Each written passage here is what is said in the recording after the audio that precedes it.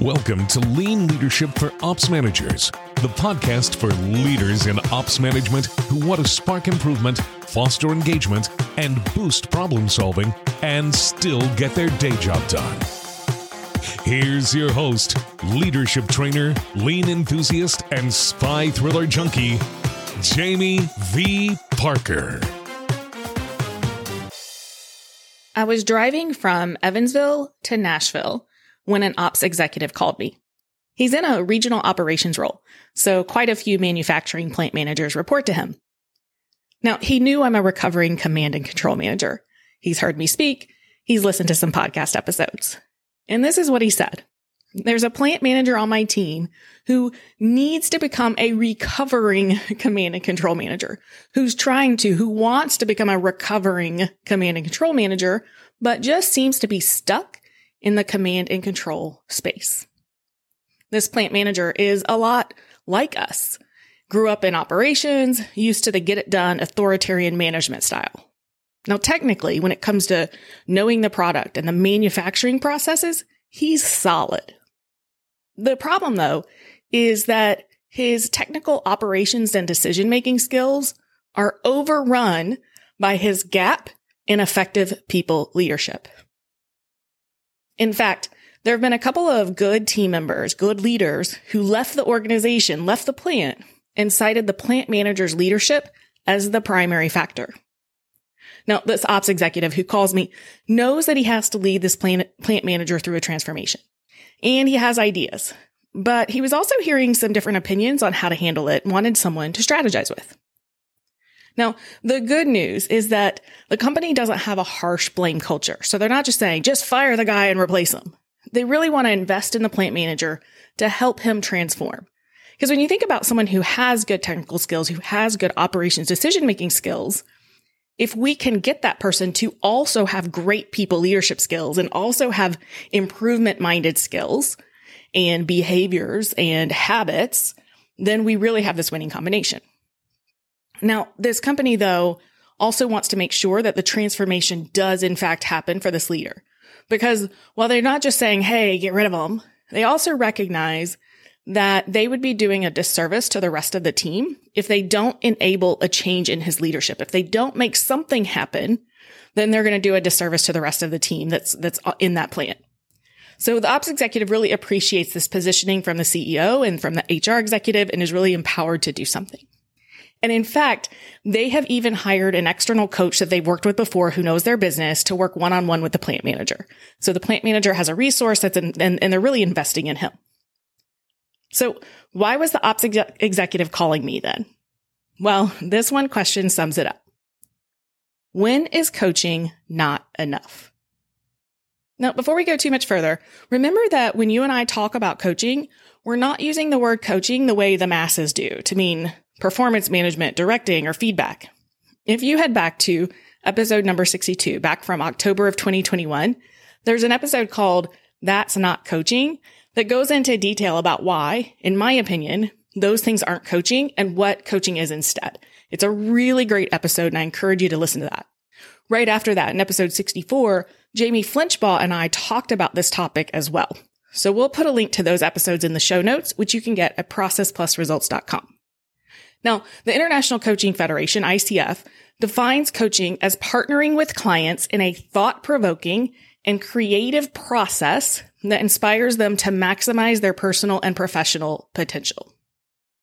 The coaching training that I've participated in when I've been developing my coaching skills has always kind of been grounded in this idea that the coachee has the answers within themselves. And the coach is positioned as a partner that asks questions and listens and helps the coachee find those answers. And it's really kind of more of someone who's helping you navigate as a partner. And so in this idea of like true coaching, what I believe is true coaching, the coach is not advocating for an outcome.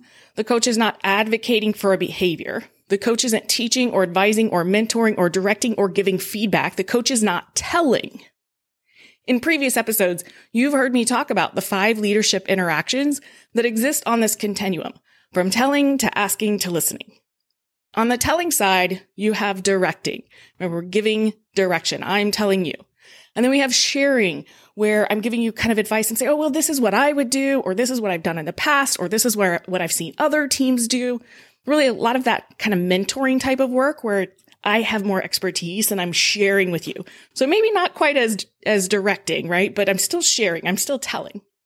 And then we're teaching. I'm teaching you something you don't know. And then you start to get over into the asking section on the continuum with coaching. Coaching really lives in this asking and listening. And the far side of the continuum is listening with connecting on the very far end. So you can hear more about these interactions in episode number 14, back from November of 2020. So we'll put a link for there as well if you want to dig into that more. But what I want you to recognize is that coaching isn't advocating, right? Coaching is not telling. Coaching is different than mentoring. So if coaching isn't advocating for specific behaviors or outcomes, if coaching isn't directing or advising or teaching, if coaching assumes that the individual has the answers within himself, then when is coaching not enough? Remember, in this scenario, there are team members being negatively impacted right now because of this plant manager's command and control style. And the ops executive that called me said it.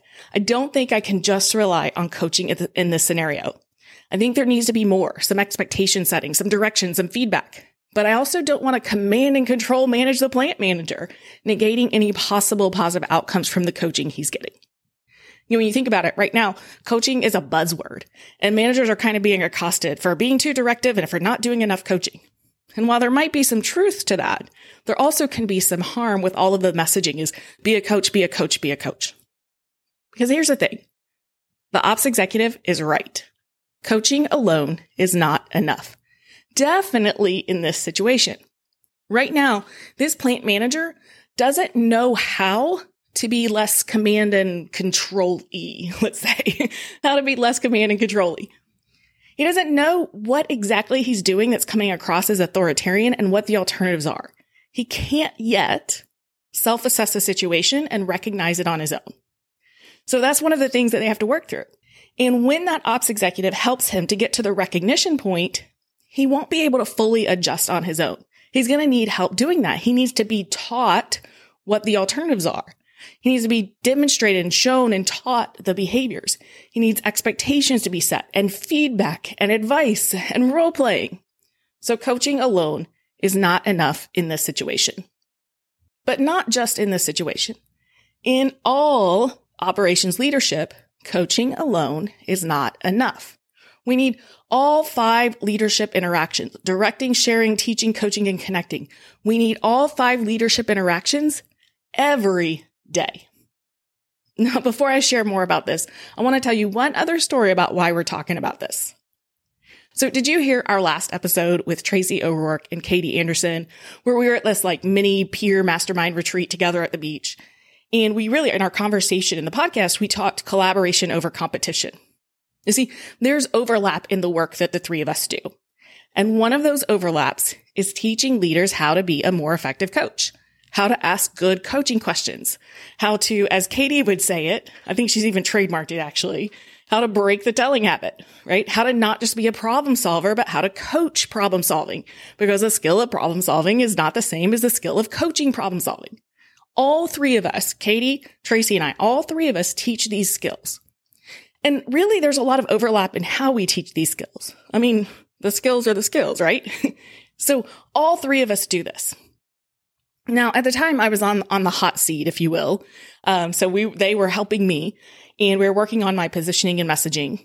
And one of them said, well, this is kind of what makes you different, because you go beyond the coaching skills and also support operations leaders on those difficult conversations, on accountability, on managing performance. She said, sometimes in her coaching workshops, people will ask about how to coach people who don't want to improve, or how to coach people who are having performance gaps, or how to coach people who insert whatever challenge it is. And she indicates that those are handled differently. Those are different skills than just coaching by asking open-ended questions and allowing the individual to navigate to the answers. And, it was really interesting because this conversation with Katie and Tracy happened just 3 days after the ops executive had called me. And that helped me to see that this is a topic we need to discuss. Here's the thing. Coaching is a skill that is highly underutilized and undertrained and underdeveloped in leaders. Most operations leaders default to telling mode. It is our natural state. We have to intentionally choose to get out of telling mode. This is why it's critical that you build the coaching skills and habits for yourself and your leaders. But coaching is not a replacement for leadership. Coaching is not the only skill in leading people. Coaching is not the only skill in developing people. And coaching alone is not enough in operations management. You also need to develop your operations leaders' capabilities to give direction effectively, to give advice through sharing and mentorship, to teach behaviors and skills, to lead through conflict productively, to give feedback, both reinforcing helpful behaviors and correcting unhelpful behaviors, to ask for what is needed from the team and then to follow up on that ask, and how to move between these skills in the same conversation. Because let's be real, in one conversation, in one interaction, the leader might just use more than one of these approaches. So you've got to help your leaders develop these skills and these behaviors and these habits and the routines that support them. And in addition to helping your operations leaders, the managers that are on your team, to develop these skills, you then also want to help your leaders be intentional about what type of interactions they want to have, when and why. This is really what takes this leadership to the next level, because I don't just have skills that I can tap into in the moment, but now I can be intentional about it and more productive and more effective because I'm kind of choosing in advance, right?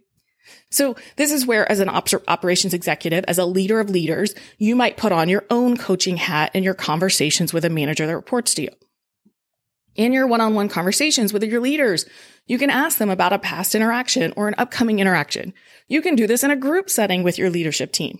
What was the situation? What is the situation? What outcome did you want or do you want? What primary interaction type? Directing, sharing, teaching, coaching, connecting. What primary interaction type did you intend to use? Or do you intend to use this afternoon when you talk with him? What makes you choose that leadership interaction as the primary interaction type? What actually happened? Or what do you expect to happen when you do that? What did you learn? What would you do in a future similar situation? What can we all learn from this? How can we learn together? When we create a format, a structure in which to have these conversations, then we're able to do it more effectively. We've got a common language. We understand this continuum. We can discuss it as peers or as a leader and a team and a manager. And together, you all can develop these capabilities. You can develop these behaviors and improve. And as your managers develop their capabilities, your next level, how do we take it to the next level, is to then help them develop these capabilities in the leaders on their teams, for supervisors and for team leads. Which, by the way, if you take the lead in helping them develop these skills, then they're going to have a roadmap to do it because you just did it with them. And I know sometimes you might need help in doing it. You don't have to go it alone. So if you want help, you can, of course, reach out to me, or you can go to my website, processplusresults.com, and click on schedule a call. Happy to talk through it with you as well. So here's your next step. Your next step is to reflect with your leadership team. How does coaching, that true coaching that we talked about, how does coaching fit within a broader leadership skill set and interaction construct? What's working well and what could be better? Reflect. How might you develop your leaders' capabilities to intentionally and effectively interact with people on their teams using skills across this continuum, from directing to sharing to teaching to coaching to connecting? And reflect. What is your best next step to purposefully develop the leaders on your team? Before we wrap up, I want to update you. I did it. I am now based out of Evansville, Indiana for the next year.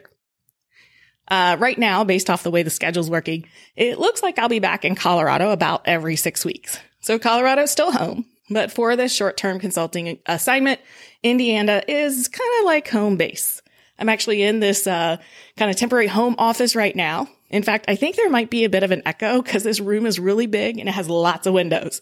So if audio isn't on point, just bear with me on that. And if you want to actually see where I am, because I have this great view of the Ohio River straight out of this office. So if you want to see where I am and follow along, we'll put some photos at our show notes, processplusresults.com. Now, I have to tell you, I am still readjusting to heat and humidity.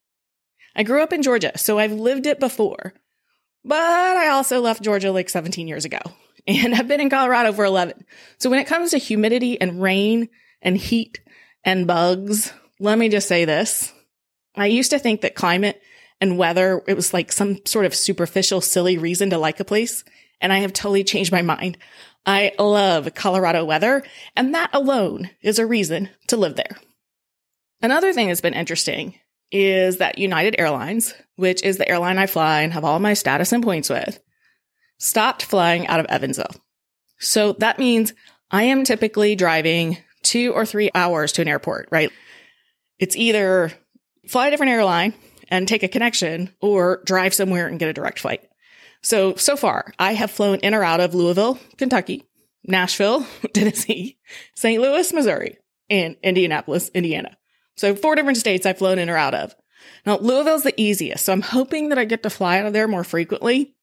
And honestly, like switching airlines to fly Delta through Atlanta or to fly American through Dallas doesn't usually make any more sense than driving, since the layover and the change and all that makes it just as long as a travel day. But I can tell you, that drive is actually getting a little old already. Now, the upside of all that driving is I now have time to listen to podcasts. I know I've always told you I'm not a podcast listener. Starting to pick that up. Or to take a call from an ops executive wanting help on developing his leaders, just like what happened on this drive to Nashville. All right, that's it for now. Would love to hear from you. What is your best next step to purposefully develop the leaders on your team? Until next time.